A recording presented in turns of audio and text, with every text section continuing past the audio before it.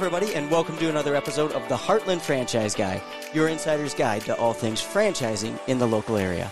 I'm Blake Martin, local small business franchise owner, and your Heartland Franchise Guy. This is the place for advocacy, resources, and education on all things franchise ownership in the local community, and it's a great place for any entrepreneur or aspiring entrepreneur to stop by if they want to learn more about the franchising industry. We're lucky enough to have our guest back, RJ Mead of Goldfish Swim School, who is a franchisee, a long-distance franchisee living in Chicago, but operating and getting ready to expand his second franchise location in Omaha, Nebraska of Goldfish Swim School. So thanks for being back with us. Thanks for having me, Blake. We're going to get into the nuts and bolts of what it's like to open up a second location. So you opened up your first Goldfish Swim School location in early 2019 in Omaha. You were living in Chicago, which you were relatively specific about, that door-to-door it's 464 miles. You've done that drive a few times. You successfully grew that even though you had to go through COVID a year after opening up, and now you're getting ready to expand to a second location in the southern Omaha area in Papillion. That's correct. What made you decide to open up a second location? Why? Well, Blake, after COVID and coming out of COVID, the demand for swim lessons, because people were gone or not in the pools for a while, right. And the demand at my first location started blowing up, and I saw a need for another facility in town to support all the demand, and so we started looking at real estate in early 2021, and we did open. You keep saying you're about to open. We did open our second store in Thank December, you, sir. But it's about an 18 to 20 month process of we're going to go ahead and do it and to finally opening. So congratulations. So the second location's been open for a good month now, correct? Yep, that's correct. You had some delays, right? We're in that era that even if somebody's listening to this 10 years from now, there's been some supply chain challenges, right? Yep. We've been talking about the COVID era. So we want to talk a little bit about some of your real-life experiences there? Sure, yeah. I mean, the cost of construction from four-year difference is it was eye-opening and startling at first, but it still made sense to we purchased the real estate on this one. The first place is a leasehold improvement, and yeah, no, it's went fairly smoothly. We should have opened maybe a couple months earlier, but all things considered, we were happy with the final product. Yeah, congrats on that. So how, if at all, as the franchise owner, how has your role changed going from single location owner to dual location owner? So now that you've got the second one up and going, it's a newer one, but are you finding that you're spending your time on different things than you did when you just had the one location? Well, absolutely. You got to bounce back and forth between stores, and obviously during construction and the build up to the second store, had to spend a lot of time on that on that store, and now it's kind of bouncing back and forth as the needs of each store come up or whatever. So it's a lot more driving around Omaha because they're 12 miles apart from each other, and got to back and forth and all over town. So yeah. So it's and then obviously with growing the brand, you're adding a lot more labor. So we're constantly hiring here in the market, and we're always looking for good, talented people, reliable people that will want to work and make a difference in children's lives. So yeah, we probably need about 20, 25 employees, over the next 6 weeks. So it's constant, and managing the growth of the team is it's got its own challenges and time to deal with. So sure. How many staff members do you have in total? If I had to guess, it's over 60 between the two stores. I probably could use another 20, 25, as I said, for between two stores. And once they're fully operational, I would imagine at any given time we'd have 100 employees between the two stores. Nice. Yeah. So it's an ongoing component of the business is recruitment and retention, I would imagine. Yep, absolutely. What would you say you got better at the second time around if you compare your first opening to your second opening? What did I get better at?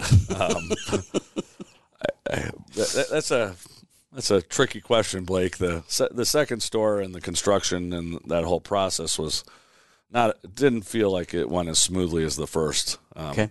So we had some challenges and delays that were frustrating, but the second time around, I knew a lot more of what I needed to do and to get up and running and purchasing things and stuff like that. You gain some experience, but it's really the critical component to this franchise is finding the right team, and from up management down to the swim instructors. It's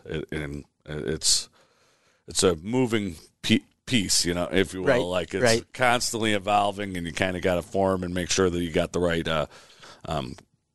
team in place. Yeah, I can only imagine. I mean, that's a lot of moving parts, right? And as you mentioned in the first episode, the service that you provide is, literally helping to save kids' lives, right? So that kids can survive on their own if they fall into the water. So, I mean, you're not just talking about any old regular employee. You're talking about a dedicated team of people. Yep. Yeah. One thing I will say, Blake, is we do all our lifeguard, the dedicated team. What sets us apart as a brand is we hold ourselves to a higher standard than a lot of pools, and we do lifeguard training in-house, and I require a majority, almost all of my employees to get lifeguard certified. So if there was something to happen, that I had enough people that knew what to do to, God forbid something happened in the pool. But we do monthly in-services with working on lifeguard skills and stuff like that. We take it very seriously. You'll never see in my pool a lifeguard not on duty at all times. And I've been in your facility, and I would agree with you. So that brings to light something else. So, one of the benefits that you hope you get when you're a multi-location owner within that franchise system is being able to leverage some economies of scale. So when it comes to staff or training programs, is that an example of something where you can leverage the capabilities of both locations to the advantage of both? Absolutely. So we just held lifeguard training, I think, January 2nd, and we had 10 people go through training, and it was a blend of from each store. So we can run the trainings more frequently, and we can leverage both stores to schedule those trainings. And at both facilities, I have staff that can certify lifeguards. Yeah, and if you got a gap, I imagine part of what you're doing is they could work at either location. So, I mean, we're in a labor crunch right now, right? Yeah, that's been a critical piece where, kids that want to pick up more hours, or we're shorthanded at this pool as opposed to the other pool. Kids can go back and forth. There's definitely, and then on the marketing side, clearly the dollars go a lot farther because you're splitting it between two stores. Right. Yeah. Yeah. Good point. Were there resources internal to the franchise system that helped you as you were expanding into a second location? So lessons learned, et cetera, whether it was from other franchisees or the franchisor themselves? Yeah, absolutely. The franchisor has been great the whole way through. They have a dedicated team. They have an operations consultant. We have marketing consultants that have been, working with me as soon as we signed the franchise agreement. And once we found the location, their hands-on support is nothing but spectacular. Oh, that's great to hear. It sounds like you have a really good relationship with your franchisor. Yeah, they're fantastic people. That's the rabbit hole I spoke of earlier, Blake. It's like not knowing what I'm doing, and I went to Detroit to meet them all, and I'm like, these people are really, really nice. They're genuinely great people, and I want to do business with them. So it's been a great partnership, and they treat their franchisees like family, and it's just been a great experience. That's good to hear. And then obviously the access, within the community, we have, I can get on the phone and call any other owner and say, hey, this is bothering me. Have you ever experienced that? And the resources are endless for us. Glad to hear that. So, what's the long game for you? You see yourself opening more of these up? Blake, we let's take one step at a time here. I mean, we just opened 34 days ago our second store, and but well, yeah, but I was inferring that you hadn't even opened yet. So all of a sudden, during this podcast, you've already fast forwarded a couple of months. I mean, come on, what are you waiting for? Yeah, I mean, in franchising, that's kind of you get the economies of scale, and but again, it's finding the right people to help you grow that. And here in Omaha, the first store, I felt comfortable with the leadership that I had in place, that I was ready to move forward. And it's what is that next step, and who are the key people, and where is that going, and how we can expand up. But yeah, you're always looking for opportunities to grow. Mm-hmm. Whether it's this brand, it's a very family-friendly brand, so I feel like I could probably get into other family-friendly products. But for right now, we're just focusing on the second store in Papillion. Makes sense. So as far as the actual application of the services, providing the service to the customers, anything that you learned from the first one that you're immediately applying at the second one? Best practices, per se? Well, yeah, Blake, Omaha is an interesting market. It's a whole bunch of little parts of town that all think they're separate cities, right?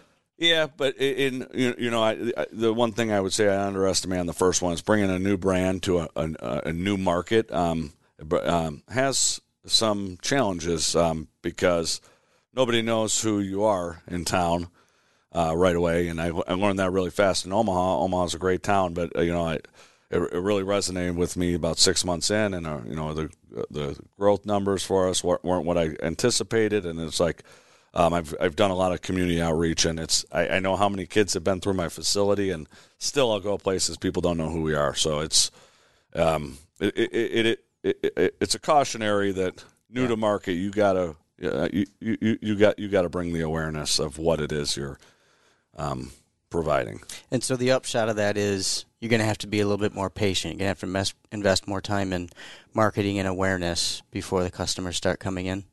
No, that was the first one. Second one, now we have the name recognition, and we have a lot of excited people that we brought one to Sarpy County because we had a lot of clients that would travel 20, 30, 40 minutes for our services. Right. And now having the convenience of one in their backyard, I think is it's going to be an added bonus. And I think, it's so the second one coming to market. I feel more comfortable that the brand awareness is much stronger than on the first one. Sounds like the investment of the time and financial resources in building that brand with the first one is working to the advantage of the second location. Yep, absolutely. Well, congratulations on that. Thank you, Blake. Yeah. What else should somebody know if they're thinking about being a multi-unit or multi-territory owner within a franchise system, or they're in the process of doing that right now? Any advice that you would give somebody in those shoes right now? The number one advice is I would research the franchise opportunity. Not all franchises are the same caliber. And it was a lot of back and forth on what road I wanted to go and do. But, as I said previously, the brand has been fantastic to work with. And I would just do your research on who the franchisor are and what kind of support they're going to provide, or at least know the expectations so you're not disappointed. That makes a lot of sense. Maybe even talk to a few of their existing franchisees, right? Anyone that's not transparent or allowing you access to that, I would just run. I'd run the other way. Thank you, sir. I want every owner's and everyone I talked to was an open book in this brand, and it just gave me the comfort and confidence of what I was getting into. Yeah. I never would own the franchise I own if I hadn't heard the same thing. Totally agree with you. Yeah. So, last question for you, if you don't mind. So, any mentors or advisors in your professional life that have had a big impact? I've had a few. I would say my grandfather-in-law he's 95 years old, and he's built a lot of great businesses, and had to drop out of school at a young age because his father passed away. But he built a nice business, and and talking to him over the years, and he's kind of guided me a lot of my wife's family.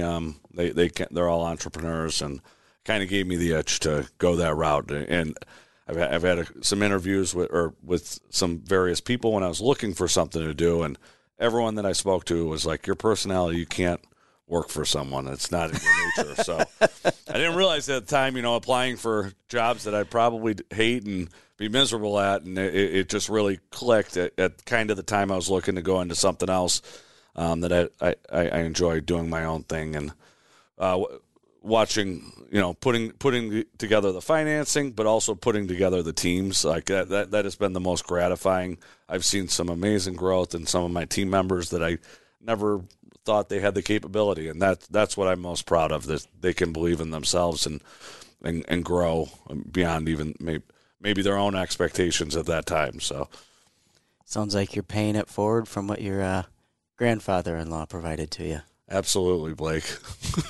RJ, thank you very much for spending some time with us for both of the episodes. I appreciate it. And one more time, so folks want to get a hold of, or they're interested in being a customer of Goldfish Swimsuit. I did it again. Goldfish Swim School. My apologies. How best to get a hold of your team? Go on our website or call us. GoldfishSwimSchool.com. Our first store is West Omaha, and our second store is Sarpy County. You can find them on Google real easy, and I don't have the phone numbers at the top of my head to rattle okay. off. Nobody calls the phone anymore. Yeah. But our website, you can contact us and fill out a form, or if you got questions. So great. Thank you. I appreciate you volunteering your time for both episodes and sharing your experiences, some really unique experiences. So thanks for your openness on that. Thanks, Blake. Have a great day. You too. And thanks to everybody for listening to another episode of the Heartland Franchise Guy. Remember, you can always scan that QR code if you've got any questions or you want to get a hold of RJ or Goldfish Swim School. We're happy to get you in touch with them, and you'll get all of our contact info from that QR code. And don't keep us a secret, right? Share, follow, and subscribe. We want to make sure that any content you see that's going to help somebody you know and care about can be forwarded on to them. So thank you again for joining us today, and we'll see you again soon on another episode of the Heartland Franchise Guy.